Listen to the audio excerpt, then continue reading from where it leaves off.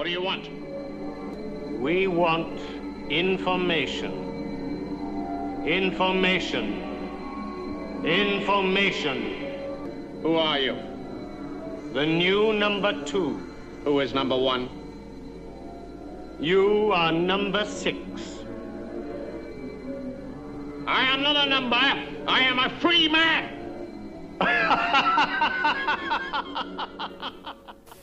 Show that we can forget within a few months what happened. Killed last week, along with cocaine kingpin Jose Rodriguez Concha, has been identified as another leader of the Medellin drug cartel. Pray. Because the repression has been. Space is open to us now, and our eagerness to share its meaning is not governed by the efforts of others. Will gather inside We go into space because whatever mankind must undertake, free men must fully share.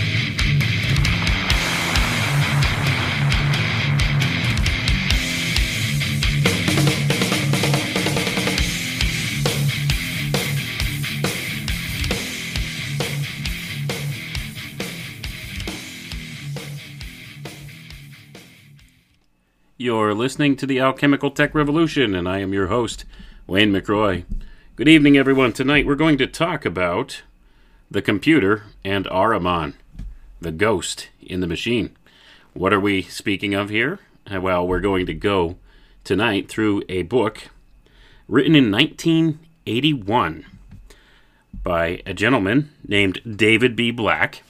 And a lot of this book is based upon some of the works of Rudolf Steiner, but also are based upon the technological era that we live in, and how this relates to the concept spoken of by Rudolf Steiner as Ahriman. And the name of this book is called The Computer and the Incarnation of Ahriman. David B. Black, written in 1981. Keep that in mind for a little context here, folks. And we're going to go through a portion of this book and make some connections. We're going to connect some dots tonight, and we're going to show how the way has been paved here for the advent of Antichrist through the rise of technology and technocracy, and through these various systems that we see coming to fruition in front of our eyes right now. So without further ado, let's get into it, and I will pause and give my little notations, as is the usual course of things here. History of the incarnation of Ahriman in its macrocosmic aspect. The macrocosmic incarnation of Ahriman leads us to the possibility of an objective, external, physical history of the incarnation, occurring as a gradual process spread out in time. Such a history is nothing other than one self-consistent set of theorems in the form of simple historical facts that results from the fundamental axioms which have been presented in the previous section of this book. And I'm going to pause for a second there, folks. I'm not going to read from the previous section. We started, I believe this is chapter 3. He doesn't have the chapters numbered here, but most of the important information that we're going to touch on tonight is right here. So basically what the guy lays out in the book is the history of how the computer was born and how it relates to various spiritual aspects of things. And we will touch upon some of that reading through this section, but not to throw anybody off. So when he's talking about referring to this in the previous section, that would be in the chapter 2. And like I said, he doesn't have the chapters numbered, but I'm pretty sure this is chapter 3 we're reading from. The history is intended to be as accurate as possible from its point of view. It necessarily contradicts equally accurate descriptions given from a contrasting point of view. No argument is being made to the effect that because Ahriman will incarnate in a non-human physical form, he will not incarnate in human form. Gonna pause for a second there, folks. So, what the author of the book here is stating is that because Rudolf Steiner had said, and various others, not just Steiner, but Steiner outlined this probably the best out of all of them that I've read and seen. Steiner said, Ahriman will incarnate in a human form. Well, prior to his incarnation in human form, we will see what is called here the macrocosmic aspect of his incarnation, where portions of the world we live in will be transformed and transfigured to the Ahrimanic influence to pave the way for his incarnation here as a human being. So it's going to be a combination of different factors. So the human being is the microcosm, and therefore the incarnation of Ahriman in the guise of a human being will be in the form of a human being. This will be the microcosm, right? The microcosmic aspect of Ahriman. So we're speaking here about the macrocosmic aspect of Ahriman that is coming to fruition right now.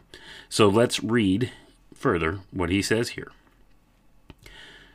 However, Ahriman in human form will preach love and confer clairvoyant faculties on his followers, whereas Ahriman in the form described here looks more like what he truly is. So there are certain advantages to pursuing an investigation from the perspective described above. Let us review briefly what we will be looking for in our history and why.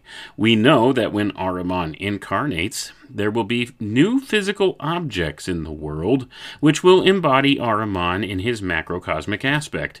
Our history will consist centrally of identifying those objects and tracing their development, along with related conceptual developments. Our history is focused on physical developments because of the nature of Ahriman. The existence of Lucifer and Ahriman in their present form can be traced back to the time when the original unity of the world was divided in two, when the earth was separated from the heavens, and when spirit and matter first appeared as distinct categories. Ahriman embodied the pole of matter, while Lucifer embodied the pole of spirit, neither being higher or lower than the other. When we picture Ahriman as an individual being, we are thinking in anthropomorphic, microcosmic terms. In macrocosmic terms, Ahriman is identical to the entire material pole of reality, and so his appearance here is naturally accompanied by an intensification of the presence of material objects and embodied in the appearance of objects especially suited to his nature. These new objects are, macrocosmically, his incarnation. And I'm going to pause for a second there, folks. So, we could trace back these developments, the idea of Ahriman, and we could equate it to the idea of Lucifer. So what the author here is claiming, and what is taught by some of the various mystery schools, is that Lucifer and Ahriman are two polarities of the same idea, for the most part. Lucifer representing the spiritual side, and Ahriman representing the material side, or the physical side. So we have this dichotomy of thought here in all of these different things, and we see how the author here equates this to being the division between earth and the heavens, the separation between earth and heaven, spirit and matter. This is when this first arose. So out of the unity comes this polarity. And this is hugely important as an idea. The idea of polarity. And this is where the idea of polarity took on the form, or the guise, I should say, the physical facade, the outward facade of duality. And this is an important idea. Polarity, duality, not exactly one-to-one comparisons here. And we'll get into that as to the reasons why, and we'll also get into the reasons of why these differences are hugely important in the grand scheme of things. But this is what happened. So when the unity that was the original creation here was split and the physical world was formed, matter and spirit were separated, and this equates back to the advent of original sin, in the biblical context here. So when that happened, the heavens and the earth were divided, matter and spirit were divided, and they are polar opposites of one another. They're polarities, okay? They existed at one point in the same type of space, so to say. And now they are separated in a duality of sorts. And this goes across the board for many things within our world today. So the idea of polarity being inverted into duality is one of the aspects of Ahriman, of the advent of Ahriman here. And we'll see as we get a little further here I don't want to get too far ahead of myself and lose anybody on the points here. So let's continue reading. By the time of the appearance of the microcosm as a physical body, these new objects must be widespread and truly of the nature of Ahriman. But long before that appearance, there must be objects which, while not fully of Ahriman's nature, are definitely tending in that direction. This is required by the reciprocal response of the macrocosmic aspect of the physical world to the approach of the being. We should be able to characterize these objects, find them in history, and trace a development which shows their Ahrimanic nature growing stronger, purer, and more broadly involved in human affairs. Gonna pause for a second there, folks. Let your imaginations run wild. I think you could probably already see some of the foreshadowing of what we're going to read here as to what these objects are. But let's continue reading. The objects most purely embodying the Ahrimanic presence are calculating and computing machines. The earliest of these machines was a device for adding and subtracting constructed by Pascal in 1642 to 1644. Leibniz completed a more elaborate machine which would also multiply and divide in 1673. At the earliest stage, the Ahrimanic character of these devices is already clear, although it was not nearly so pure or so pronounced as it was later to become. The Ahrimanic character is shown in the function of these devices as manipulators of quantified intellectual entities. No analog of their function can be found in nature. The other characteristics include being constructed out of familiar, albeit refined and processed materials, and out of familiar subcomponents, such as gears, cylinders, levers, etc. The fact that the function performed mimics human activity and rates fairly closely, and the fact that a calculator is still closer to an elaborated tool, that is, an extension of human activity, than to a fully realized freestanding machine, that is, a device that does something like a human could do, but in a different and usually more efficient way, and all on its own. It is not used by a human, but stands next to one. At roughly the same time, philosophies appeared which vividly pictured the whole world as conforming to the nature of what could be plainly manifested only in the relatively simple and limited calculating machines. And I'm going to pause for a moment there, folks. So essentially, what the author here is stating is this history of these new objects that are to appear in the world prior to the advent of Ahriman in human form here began being constructed in 1642. Calculating machines. These would be very early computers and calculating machines that he's speaking of. So we could see that these devices do speak to the nature of Ahriman. It's all about manipulating quantified intellectual entities, it says here. And it also says that no analog of their function can be found in nature. So this is an artificial device.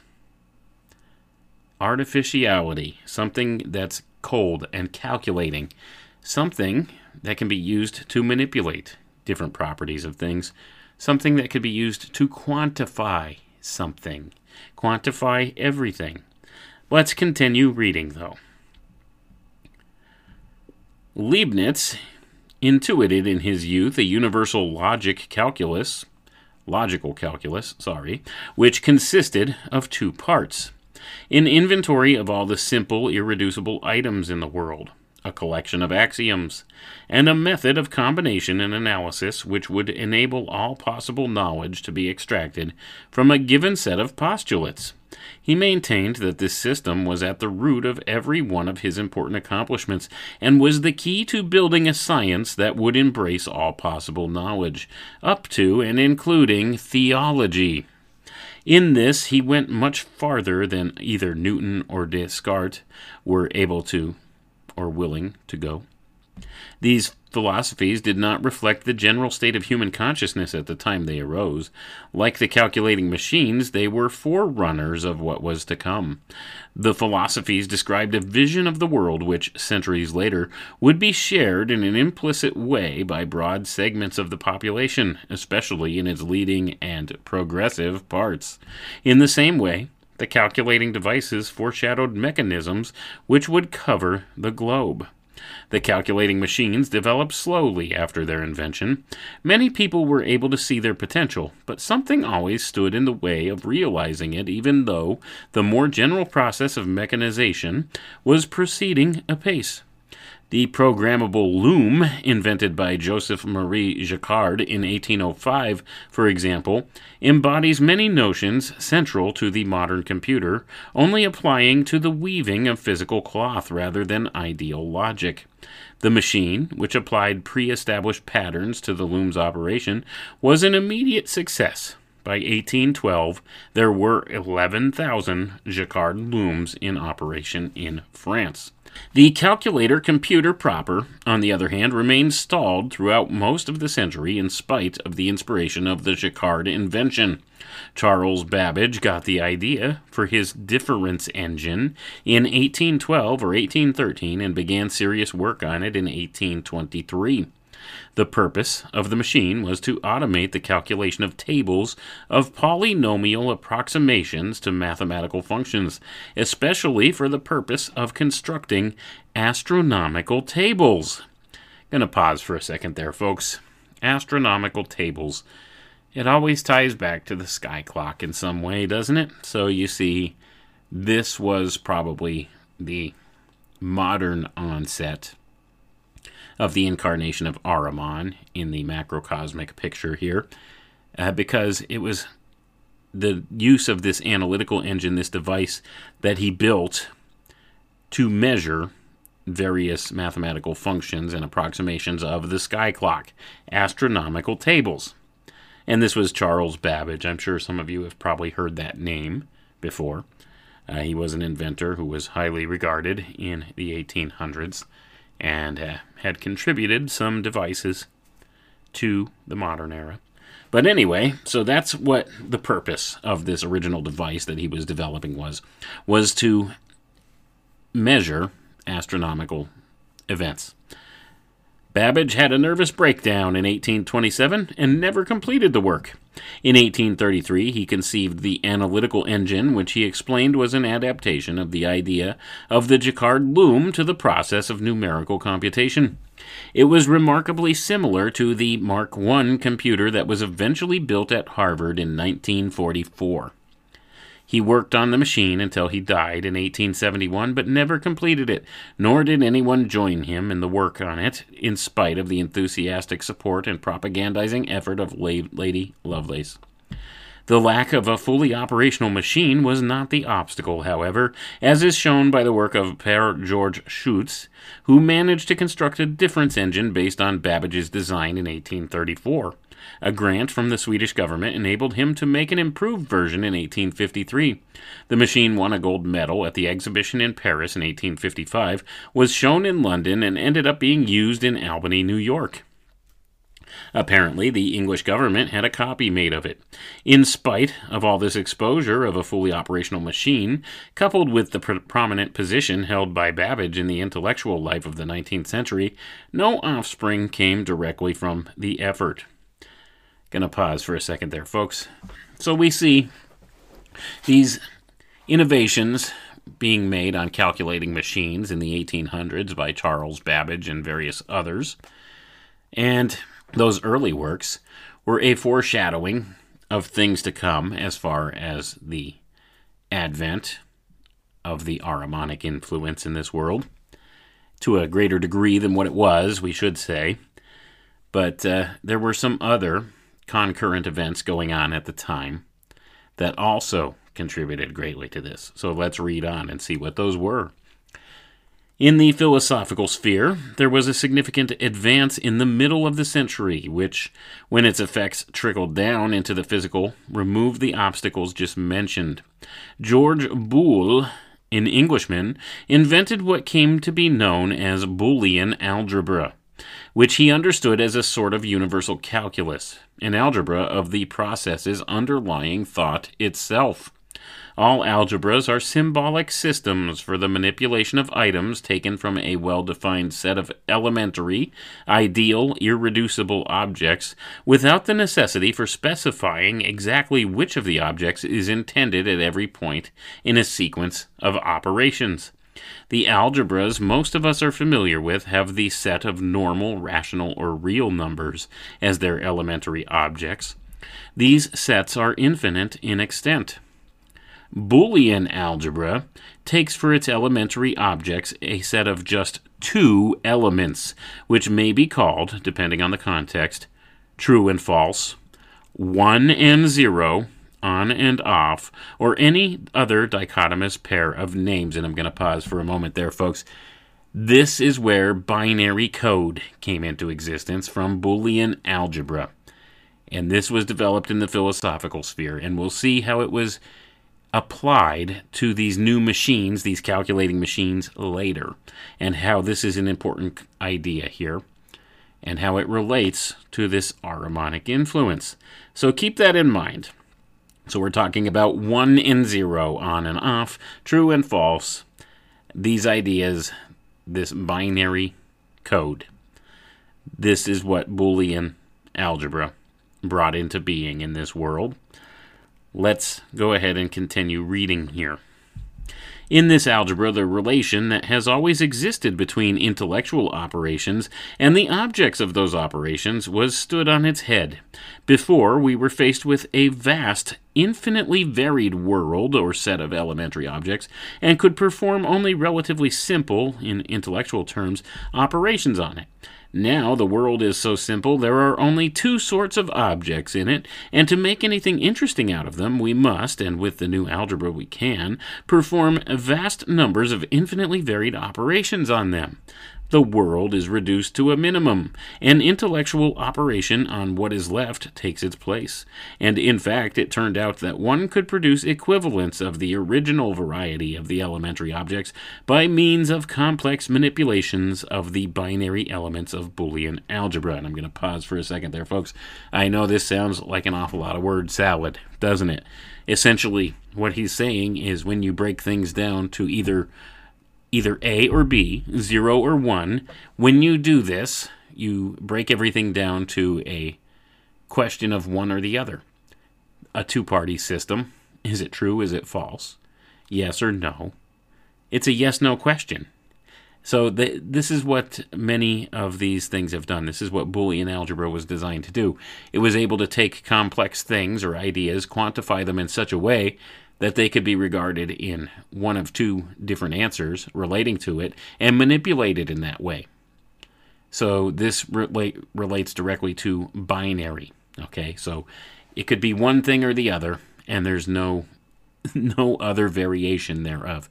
So not only does it have the effect of reducing variety in the nature of things, it can make things infinitely more controllable by doing that as well. And you see how when this is applied to something like a calculating machine or later a computer, this could become a very important tool. Because if you could break something down, quantify something as a 1 or a 0, and then you have all these different aspects of things you could do just by crunching numbers and running formulas to figure out what kind of actions you could infer or invoke upon these certain things and figure out what the outcome or potential outcome could be. So this is essentially what has been done. So this Boolean algebra was developed as a method for what I'll call the cybernetics approach to things. So it's trying to define an outcome based upon certain inputs and limiting down these inputs to just one of two inputs at various different levels, simplifying the control mechanism. So let's read on. As a result of the practical necessities arising from the design of computer circuits, a similar process of analysis and reduction has occurred within the realm of the operators on numbers. It was discovered that all operations could be built up out of a combination of a single kind of operator or gate, namely the not and or not or operator. The not and operator, for example, produces a result of 0 or false if and only if all of its operands are 1 or true. Otherwise, it produces a 1 or true. In producing a practical binary logic, Boole not only explored the number and logic system on which computers would be based, but he also completed the process of emptying out the content from numbers and making them into arbitrary signs. The earliest known number systems have a high number as their base, the number beyond which one begins to use a place system, and repeat the number sequence from the beginning, as high as 60 for the Babylonians. Reducing the base reduces the number of individually characteristic numbers which have their own existence, rather than one constructed out of more primitive entities. Although numbers are inherently discrete or digital, as opposed to continuous or analog within a given number system, the numbers themselves represent the more analog end, while the place system is more digital. As one counts up the numbers, the marching is smooth and regular, but there is a sharp break at the highest number when one changes the form of the number's representation, and the final digit leaps from the highest value to the lowest. In the binary system, counting involves as much place system manipulation as simple replacement of digits, and so the digital element, which is the hollow or intellectual end of the polarity, is at a maximum. And I'm going to pause again there, folks. I know this sounds like a lot of complex language here. And this book was written by a computer programmer. So what he's talking about here is the way that computers are programmed. So he's talking about the binary system. He's talking about number systems. When you go back historically and look at number systems, we're most familiar with the numbers 0 through 9. So you count 1 through 9, and then you come to 10. So that makes a new place marker within the system, and it reduces it back to the lowest number in the binary system. So when the binary system goes through, it adds a place marker to the binary code. That's why, binary code reads like 100110000, that kind of thing, when you look at binary code. This is why. Because there's only those two digits in each place. So it makes these kind of yes-no question type properties available through the various distinctions through the binary code to minimize down a complex subject. So at any rate, what's been done here is this digital system, and I'm calling it a digital system, this binary system, was what produced the digital system, because you see, it says here, and this is true, you will find these numbers, in nature, inherent. We find the numbers like, 1 through 10 are pretty commonplace throughout the natural world, but you don't find really complex large numbers within nature, and you don't find all of these numbers that have these long place setting values in the natural order of things. This is not an analog thing. This is a digital thing. So this is where the distinction's being made here in polarity once again, and reduced to a duality. So you have nature, or the analog system, and you have the artificial, the digital system. And this is what's being built in this world today. The digitalization of everything. The digitalization of the natural world. So all of these things that are analog in nature are beginning to be digitized with this modern technology we have. So it's all about quantifying everything, trying to reduce it down to this pattern of influence that can be created through binary codes and manipulated in that way. So that's what's being done here with the advent of these calculating machines and computers. And we'll see as we continue reading here, how this reflects the rise of Ahriman. So let's get back to the reading here, and now is where it gets a little more interesting than all of that word salad we had to go through to get here. So let's continue reading now that we have the base of understanding of where this guy was coming from. He was tracing the lineage of where these new objects that needed to appear in our reality came from, that were a big sign for the macrocosmic advent of Ahriman. So let's read on now. The year 1879 was mentioned by Rudolf Steiner as having particular significance in the history of Ahriman, and most specifically, November of that year.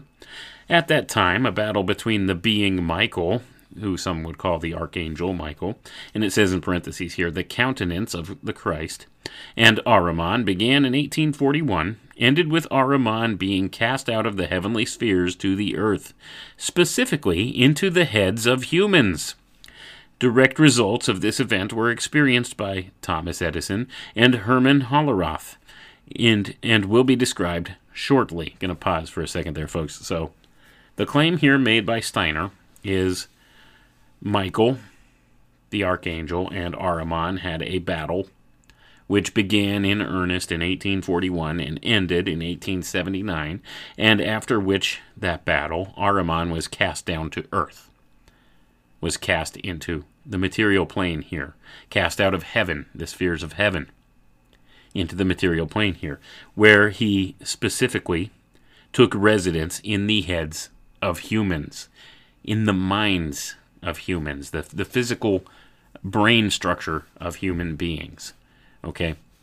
So this is where the idea, the advent of Ahriman, took up residence, was in affecting the minds of human beings. So let's continue reading here. In the field of politics, Leon Trotsky and Joseph Stalin were born. Lenin was born the same year as Steiner, 1861. They exemplified the bright, such as it is, and the dark sides of Ahriman. Trotsky, for example, was a passionate believer in the virtues of technology, and felt that a communist society was naturally also a highly technological one. In printing, Mergenthaler invented the linotype machine, which opened the door to modern printing technique. In heavy industry, Bessemer introduced his process for producing hard steel, which greatly expanded the possibilities for the use of this versatile metal and laid the groundwork for many future devices. In our field of interest, the significant event was the hiring of Hermann Hollerith by the U.S. Census Office in October of 1879. This brought him into contact with John Shaw Billings, who was in charge of the work in vital statistics for the 1880 and the 1890 census. Billings made a suggestion to Hollerith about how the work might be made more efficient, and Hollerith responded by inventing a system of punched cards and tabulating machines. In its modern form, the Hollerith card is a rectangular piece of heavy paper marked into 80 columns and 12 rows. One uses the card to store information by punching holes in it according to a consistent coding scheme. Machines can then be built which sense the presence or absence of holes in certain locations on a set of cards and respond in various useful ways. For example, one could encode a card with a person's name, salary, marital status, sex, and town, and then automatically cull out from a huge set of cards the names of all single women over 50 living in Yonkers making less than $5,000. Gonna pause there for a moment, folks. So this punch card system was an early version of what some of the things a modern computer can do. So when you think about that, this is an early application of a device like this. Think about that, how this thing can be used to separate out all this information to such specific things and be able to relate it over to other things. And it's a punch card device. So it's using a physical sheet of thick paper to do this in a mechanical type process. Think about this, and think about where we've come since then with these things. But let's continue reading here. Hollerith's system was first applied to the tabulation of the 1890 census and met with great success. Hollerith established a tabulating machine company in 1896 to exploit his invention commercially. After several transformations, the company became IBM, International Business Machines, IBM. Remember that, folks. So 1896 was the birth of IBM. The invention of the Hollerith card and the machines to process it was a breakthrough out of the realm of the calculator and into the realm of the computer. The difference lies in the location of the direct control over the machine's operations. A machine like a calculator is directly controlled by its operator. Even though the result of a command may be elaborate, there is no qualitative distinction between a pencil and a typewriter from this perspective.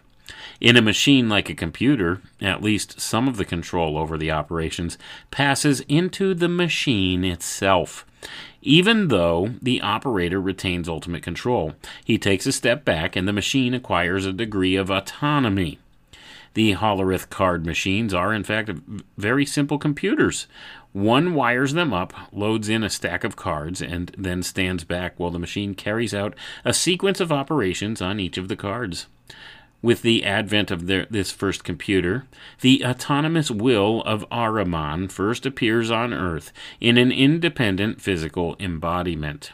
Like a swimmer slowly entering the water who does not feel in until his head is wet, so is Ahriman's body in the earth while he himself looks on from outside during the calculator phase until the development of a machine with the technological equivalent of will makes an actual identification possible. We can look with impunity on a calculator. Its autonomous nature allows the computer to look back at us, albeit weakly, in these first instances. And I'm going to pause for a moment there, folks. So listen carefully to what the author wrote in here.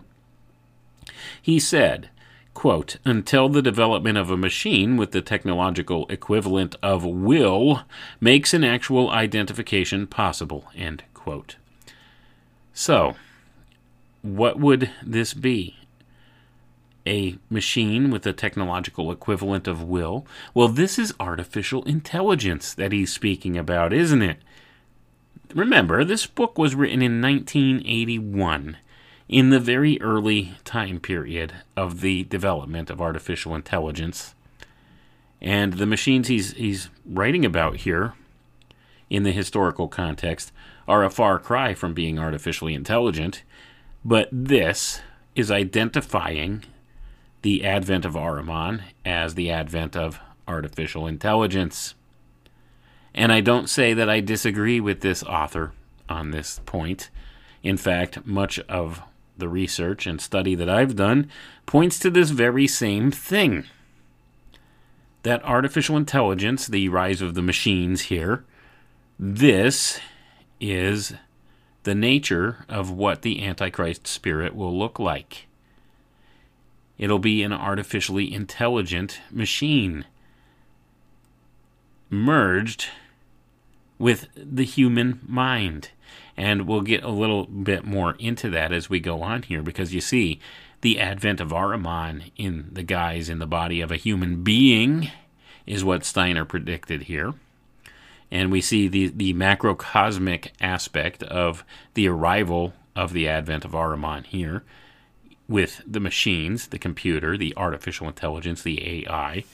When you combine the human being with the artificial intelligence, much like Elon Musk wants to do, and various others of these people, what do you have?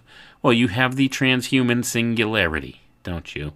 So the transhuman singularity is the ultimate marker for what or who is Ahriman in physical form here, the incarnation of Antichrist in this place.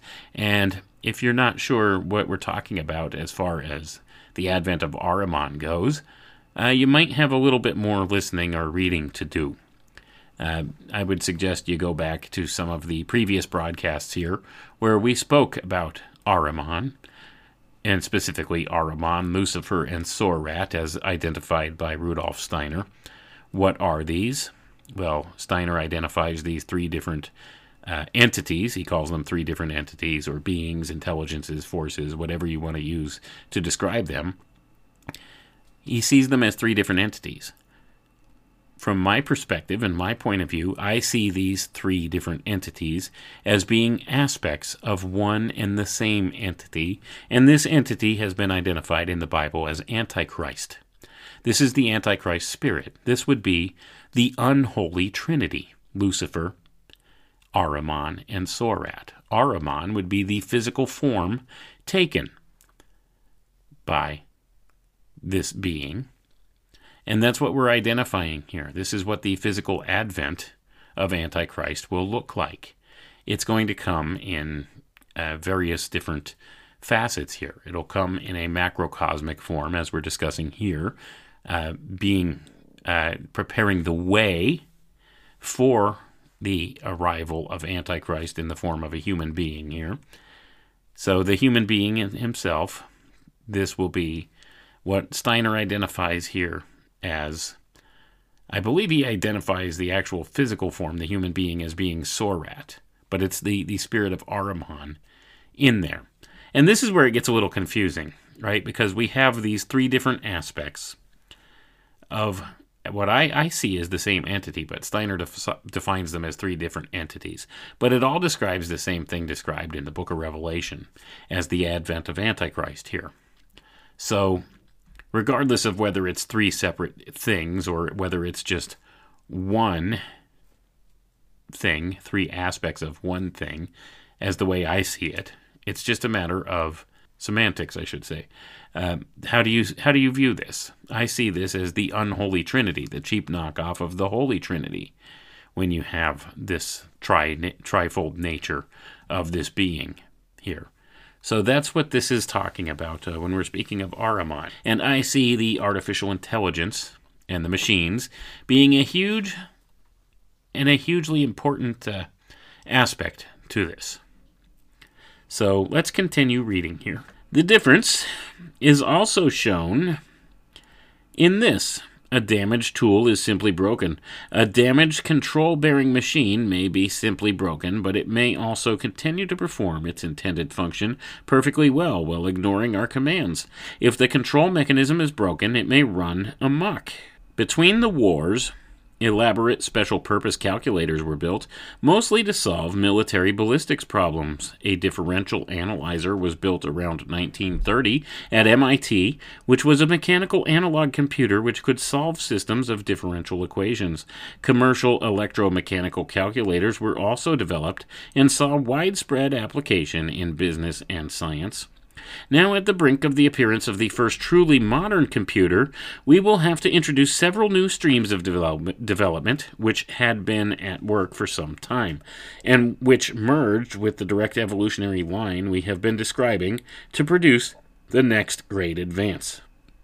One of these streams is a line of physical development, and the other is a philosophical and mathematical development. These will incidentally provide examples for theoretical points to be made about the formal progress of the incarnation. Although fully satisfactory mechanical calculating machines were eventually developed, their powers were greatly limited. The crucial factor, which allowed the inherent limitations to be overcome and made further developments possible, was electricity. Gonna pause for a second there, folks.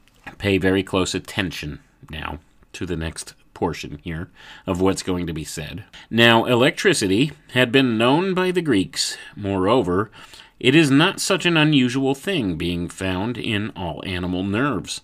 But in nature, electricity plays a subsidiary function, one that is completely buried in the structure of things, inter- and intra-atomic binding, or secondary to a more basic phenomenon. The electrical impulses in the nerves come from differential migration of ions across the axon membranes. Early in the 19th century, the properties of electricity as an isolated primary phenomenon were explored. A key development was the invention of the electrical generator in 1831 by Michael Faraday. The invention was soon exploited in the form of the telegraph, which led to electricity-bearing wires being strung between all centers of commercial activity.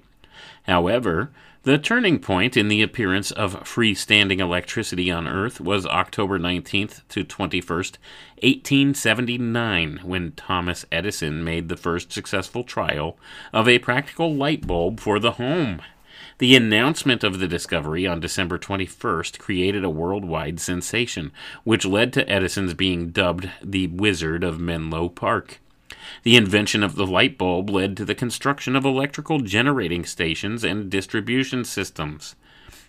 The appearance of electricity as an independent, freestanding phenomenon may be regarded as the beginning of the incarnation of the substantial body of Ahriman, while the calculator or computer is the formal or functional body of Ahriman. It is interesting that these two aspects first appeared independently of each other, but at just the same time. And I'm going to pause for a second here, folks. So, here's the whole point here. The idea of the world becoming electrified at the same time as the rise of these calculating machines was a hugely important idea. Okay, this was a huge sign of the times here as it relates to the rise of the Ahrimanic factor of things. So, when we're talking about the computer and Ahriman, well, the computer and these new objects, which the author here says needed to appear in our world to pave the way for the arrival of Ahriman, these were now a thing that were built into society. This was a sign of Ahriman's arrival. And secondarily, the advent of the electrification of the world, this production of artificial electricity as a primary phenomenon, rather than just a secondary phenomenon as it occurs in nature or the natural world, was also a huge tell for this thing, and equates to a type of spirit of the time, so to say, or a zeitgeist for the time. So we see, with the combination of these devices, this calculating machine or computer being electrified, imbued with the electrical spark, this artificial knockoff of the divine spark, the electrical spark.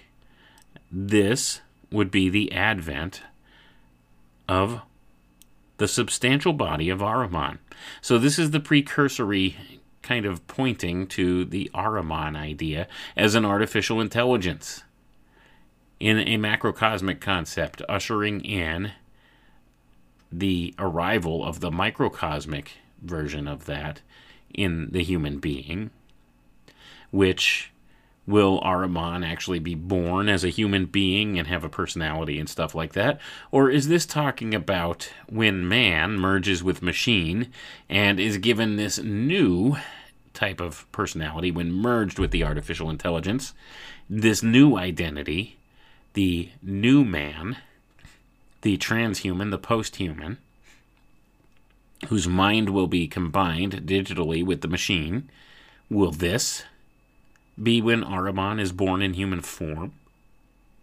You see, I think that this advent is going to arrive slightly differently than how we would expect. So, the world is looking for, say, Antichrist to be born as a human being or something, and they're looking towards an individual person or something to be identified thereof as the Antichrist or as Ahriman here, as Steiner calls him. Are we really going to see it in that way? Is that really how this whole thing is going to manifest? I don't think it is. The more I've studied this, and the more I look at it, and the more I read about it, and the more I find out, the more I think that it's going to be this influence brought about through artificial means, which will be merged with not just, one specific human being per se, but it will be merged with the mind of man. And this is Antichrist, the Antichrist spirit, how it will operate. It'll be brought about by this merging of man and machine. That's how Antichrist will be born into this world. You see, it's the combination, these various vector points combining together in these different ways. So this is how I view it. I don't think that, the idea that the Antichrist will be born into this world as a baby, as a human being, and will grow up realizing he's the Antichrist or whatever, and having all these, powers and stuff, these semi-divine powers, or however you want to see it, and be able to do all this stuff and that kind of thing. I don't know if that's how it's going to come about. Although that's the description that we're given by most of the stories that we see about it, right? That this being will rise up and come into power and will kind of fly under the radar, and nobody will know who this is until they hit the public stage here and are seen by the public, and they'll be revered as a type of savior or hero or something like that, and they'll do all these marvelous, miraculous things. Well, is this really how it's going to happen? I don't know. I have my doubts. The more I look at it, the more I think that this whole transhumanist notion has more to do with it than that. So I'm thinking that the spirit of Antichrist will inhabit the human body for the first time when the transhumanist singularity takes place, and therefore that will be the birth or the rise of Ahriman, or Antichrist, here in the human physical form as described by Steiner and as described in the different contexts of the biblical text and various other works. I think that's how it will happen. It will be birthed through this combination of man and machine, this digitalization of the human mind, of human consciousness. And the more I look at it, the more it seems to be that might be the case, especially in light of all these things that Steiner is talking about here, and that this gentleman who wrote this book is talking about. So let's continue with the reading here, now that I've kind of expounded upon my thoughts on that. The incarnation process proceeds from the spiritual towards the material. At any one stage, the more spiritual a stratum one considers, the more advanced the process is, just as the process is more advanced in leading individuals or groups.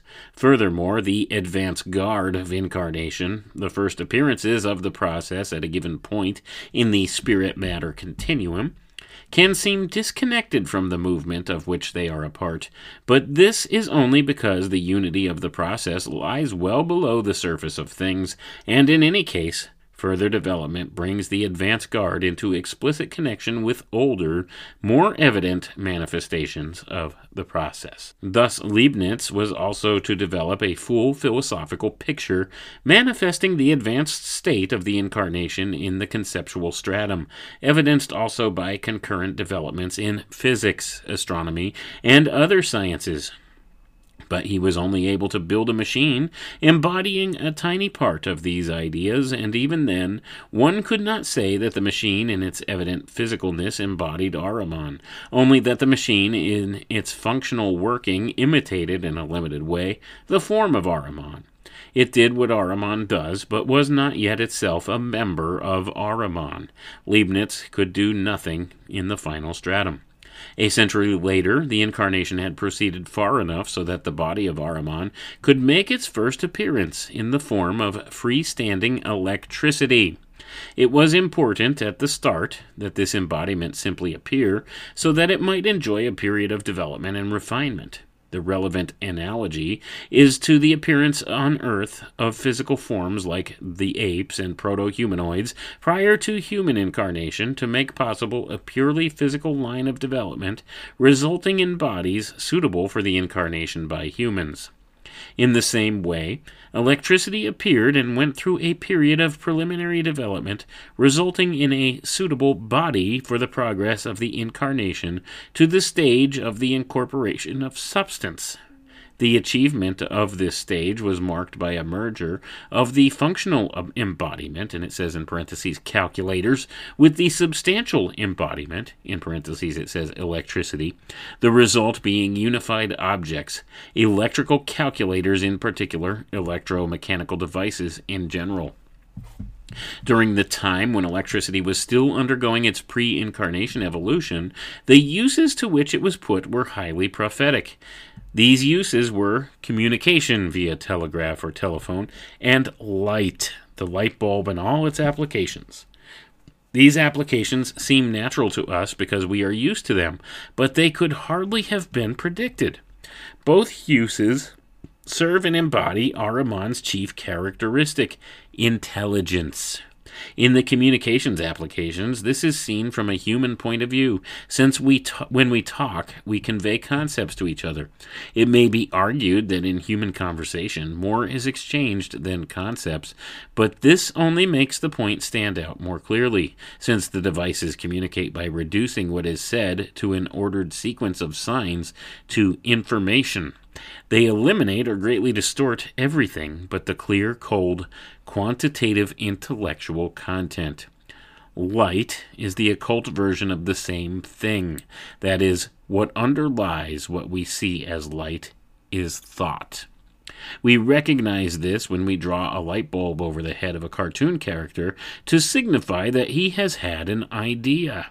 And just as the pane of glass that best lets the light into the room is clear, so is the head that best lets in the ideas. Future developments brought the human and occult aspects of thought together in a remarkable way. Gonna pause for a second there, folks. So you see, the advent of Ahriman, this influence of Ahriman, is cold intellectual kind of processes here. This is what's inferred by the Ahrimanic spirit. It's cold, calculating, intellectual, highly intelligent, but not concerned with the spiritual side of things. Not concerned with the emotional or human side of things, or the natural side of things, just concerned with cold, hard facts, cold, hard logic, and applying this logic in the most efficient way possible. That's what symbolizes Ahriman here.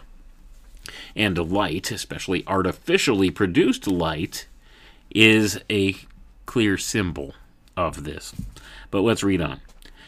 In this century, especially since the First World War, the incarnation process seems to have advanced very rapidly. We can see this in the time separating the appearance of a new stage in the conceptual stratum from the appearance in more material strata. The first appearances of a true modern computer on the conceptual and then on the functional levels demonstrates this quick succession. I will trace the development on the conceptual level, which culminated in the 1930s and which was rapidly followed by the first functional computer. The equivalent appearance on the fully substantial level is very much in progress, but is not yet complete. Leibniz's notion of a universal calculus was applied and developed in myriad ways, but the advance of imparting to it a kind of mechanical, autonomous life appeared only in this century. And I'm going to pause for a moment there, folks. And this is now called cybernetics. He doesn't say it in the book, but that's exactly what they're talking about here, cybernetics. Let's continue reading. So long as the calculus remained eternal and timeless, it would be unable to sustain the pseudo-life which was necessary as a manifestation of the incarnation. The limitation came from the fact that humans are best able to think the pure, empty, lifeless thoughts of Ahriman in the form of mathematics. When they think about nature, these thoughts are not so easy.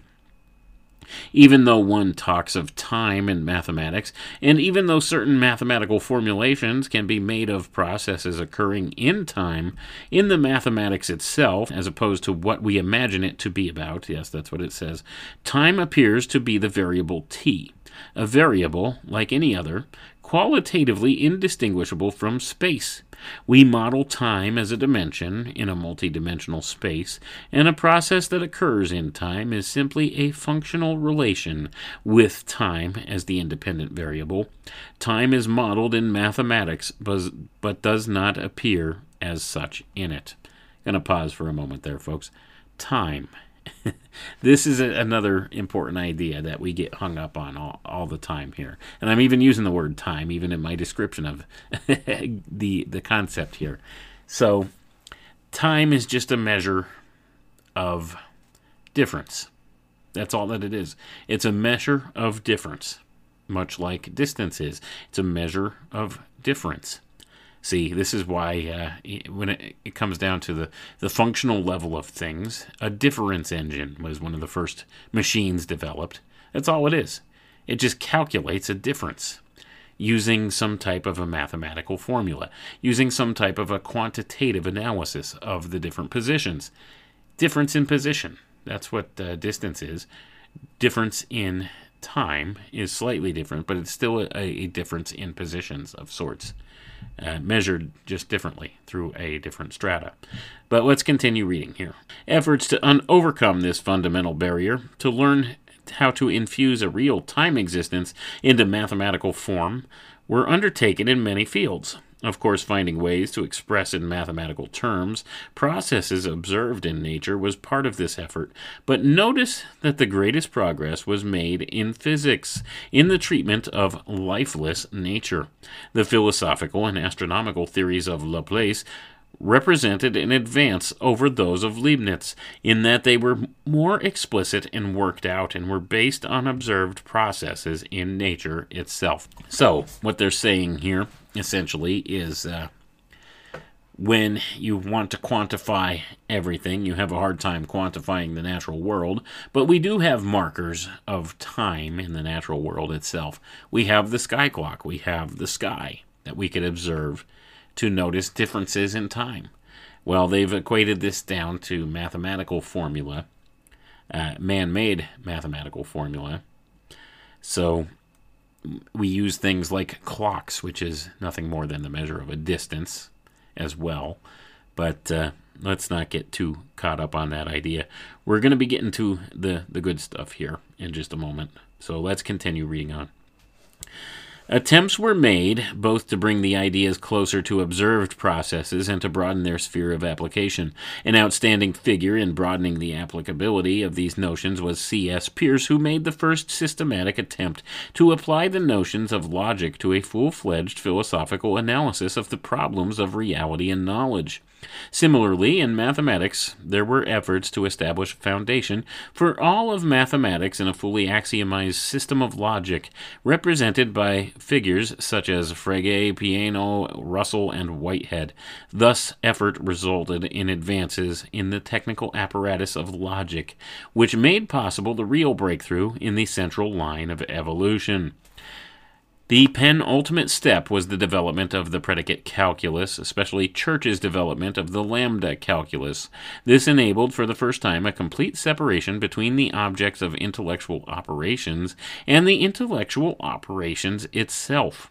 It gave in fully developed form what was potentially established by George Boole.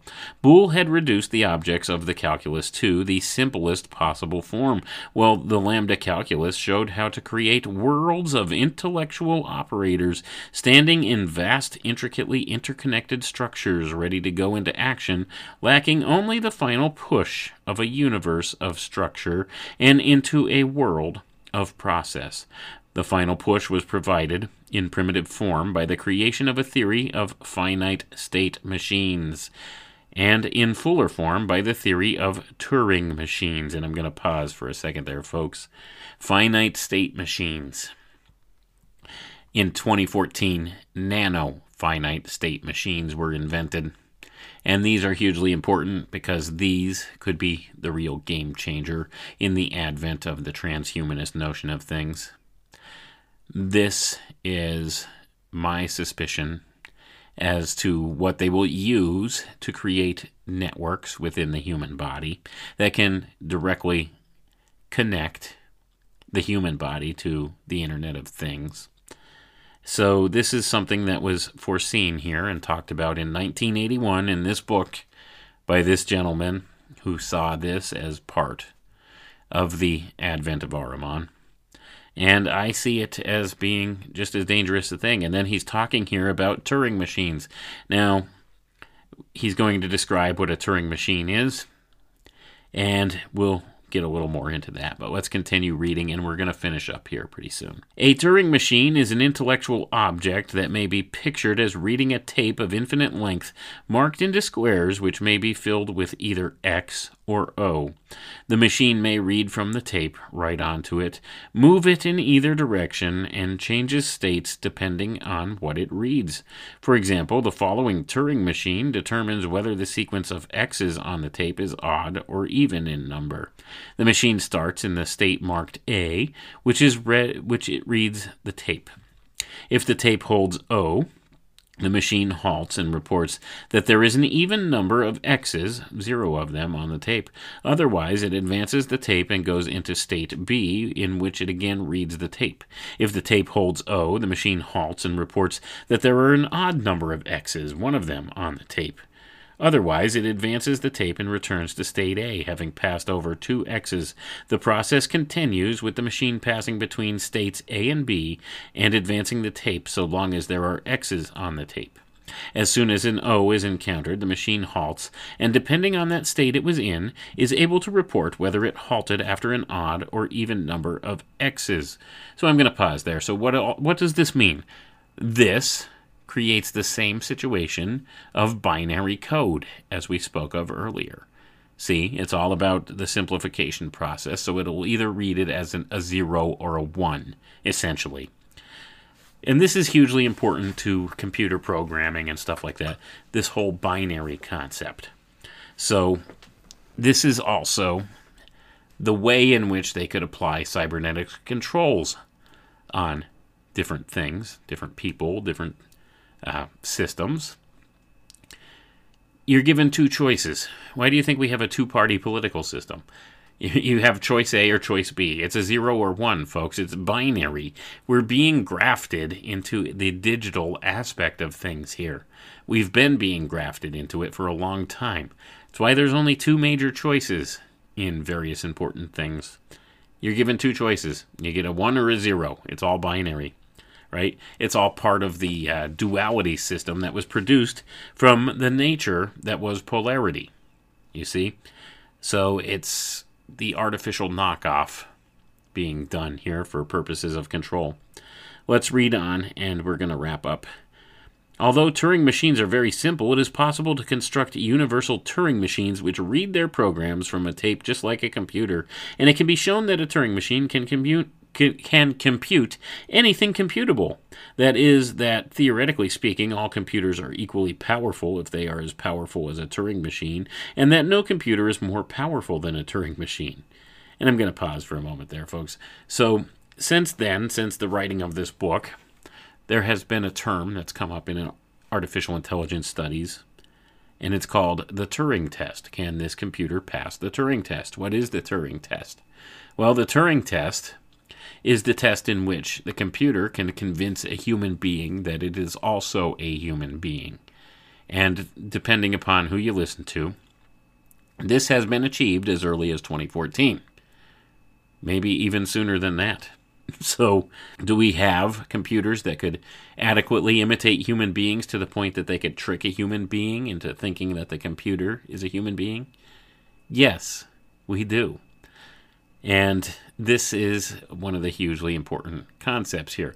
This is a huge development in artificial intelligence. So with that being the case, this also kind of paves the way for this Ahrimanic influence to take hold. Not truly human, but an imitation of the human. You see, an artificial being. Even in the conceptual realm, realizations of these ideas, which were less definite, were more universal. The outstanding example is the logical positivist movement in general, and Rudolf Carnap's The Logical Structure of the World in particular, which was in effect an attempt to devise a system of logic capable of expressing a human's entire experience of the world. Here, the relevant expression is capable of sustaining a comprehension of the world as pure intellect that is capable of serving as the vehicle of the incarnation at its stratum. Work to complete Carnap's program has continued up to the present. Witness Nelson Goodman's The Structure of Appearance. While it is the intention of this line of work to produce logical structures which are as transparent as Turing machines and as obviously mechanizable, the vast scope of their application has so far precluded any real pretensions to automation. And I'm going to pause there, folks. Remember, this was written in 1981. 1981. 41 years ago. This guy saw this stuff coming, was talking about it. I'm sure he didn't have a clue as to what the state of the world would look like today when he wrote this down. But here it is. It's all very prophetic, isn't it? So, with that being said, we see some of the implications that have happened here. How this is equating to what Steiner called the advent of Ahriman. How the computer was seen by this gentleman in particular, and by various others as well, as being quite possibly the vehicle through which the macrocosmic incarnation of Ahriman will arrive, and it will precede the microcosmic incarnation of Ahriman, and that would be, the arrival of Ahriman in human form here. So, with that being the case, we see it's set up, and it aligns very much with the studies I've done in the transhumanist philosophy and notion of things. So, it would appear to me that this incarnation of Antichrist, this advent of Antichrist, as seen by the theologians and by the Christian worldview and by these various different groups that look at these things, the theological aspects, the types of eschatological study in them, I think they've got it backwards. I don't think there's going to be this guy that's born in human form, this human being that all of a sudden rises to power in this world, and then all the larger aspects of who or what he is begin to manifest, and we see supernatural things. I think first, what's going to happen is this macrocosmic advent, the development of these technologies, wherein we will see the arrival of this being displayed in the outer world first, in the macrocosmic side of things. We'll see the influences, these different things happening in the world, and then, all of a sudden, this being will appear on the scene after the fact as a direct result of these things, these technologies that have been developed. That's my viewpoint. I think we've had it backwards when we're looking at it. I think the arrival of Antichrist is going to look very different from how it's thought of by most people who study eschatology or who study these different types of theological ideas. So when we're talking about the arrival of Antichrist, or as Steiner referred to him, Ahriman, and the various other names attributed to this same entity, being, intelligence, force, however you want to view this thing, I think we've been going about it and looking at the arrival of this intelligence in the wrong way, because people are expecting a human being first to arrive and to be identified as this Antichrist figure, and I don't think that's how it's going to work. I think Antichrist is already on its way here, is manifesting now externally throughout all the world on the macrocosmic level, at the macro scale, and will eventually, after all the different pegs are put in place, then will manifest physically in a singular type body, a human body, And I think this will come about through the transhumanist singularity. I think the artificial intelligence is the vehicle through which it will manifest first, and then it will be able to transfer the spirit into another vessel, into a human being. So I think we're looking for the wrong warning signs first, right? And we even see this through the eschatological works, through the book of Revelation, all these various things. They tell you what the signs of the times are going to be. You'll see this happening and that happening. You'll hear of wars and rumors of wars.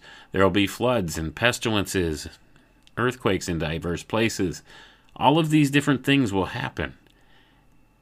But know that that is not the end, right? So, what do we see? We see all these things happening, and the religious texts and stuff clearly tell us, watch for this stuff. So, what is this telling us? This is telling us, watch the macro scale, the macrocosmic advent of things, to know what kind of spirit is arriving here. Watch the macrocosmic, and you'll know that when they tell you the Christ is here, he's in the secret room, he's in the desert, he says, do not believe it. Do not go there. So you see, the macroscopic, or the macro scale things, macrocosmic things, will arrive first and have been arriving first. This is the macrocosmic advent of Ahriman we're seeing here, being built into this digital world system that's being constructed right now, this digital technocratic control grid. This is wherein the spirit of Ahriman, or the spirit of Antichrist, resides. This is where it will manifest first, before it steps into a physical human being here in the physical world, and makes that ultimate crossover play between the digital and the real world. That's how I see this going down.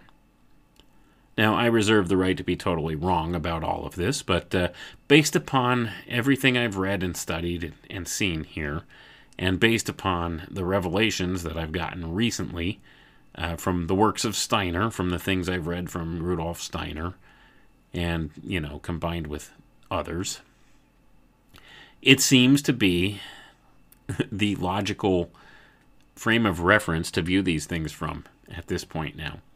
So I think it's going to happen a little differently than what the scholars all predict or say, or the way that the stories are represented to us. But I can see the writing on the wall here. And there's just something that doesn't strike right, the human soul, with the rise of this whole metaverse idea and all of these different things, the building of digital worlds, virtual realities, the capturing of the human mind by these electronic devices.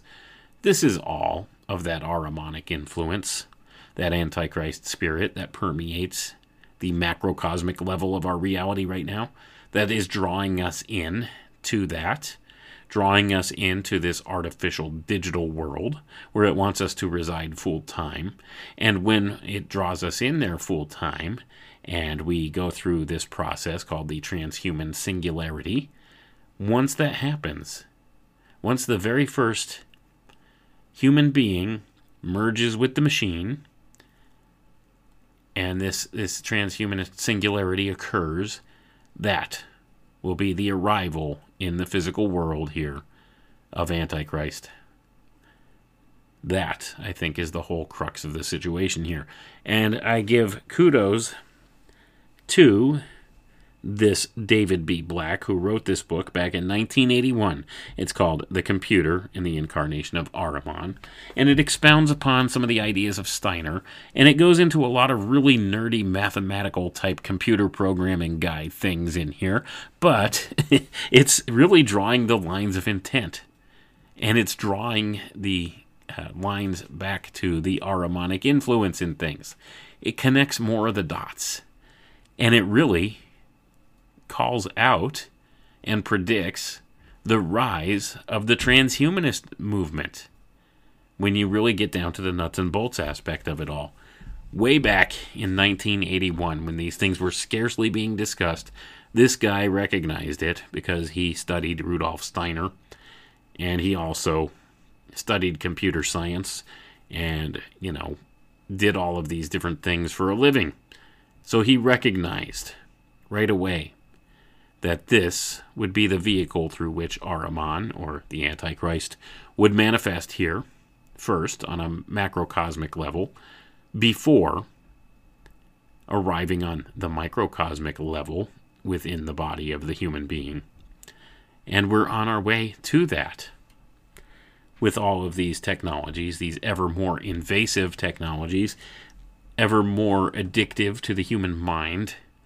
You see, Steiner said that in 1879, the Archangel Michael did battle with Ahriman in heaven and cast him down to earth to reside in the human head, primarily in the human mind. And what do we see? Well, we're being led down this road of the brain-computer interface and all these things that go with it and all these technologies that are promised to improve the human condition and take us through this transhuman singularity towards post-humanism, which will be the advent of Ahriman in the physical world here, in the flesh, merged with the machine, man merged with the machine, the advent of Antichrist. So that's where we're at. Anyway, I hope you found this interesting, and I hope you give it consideration and do some study on your own. What do you want? We want information. Information. Information. Who are you? The new number 2. Who is number 1? You are number 6. I am not a number. I am a free man.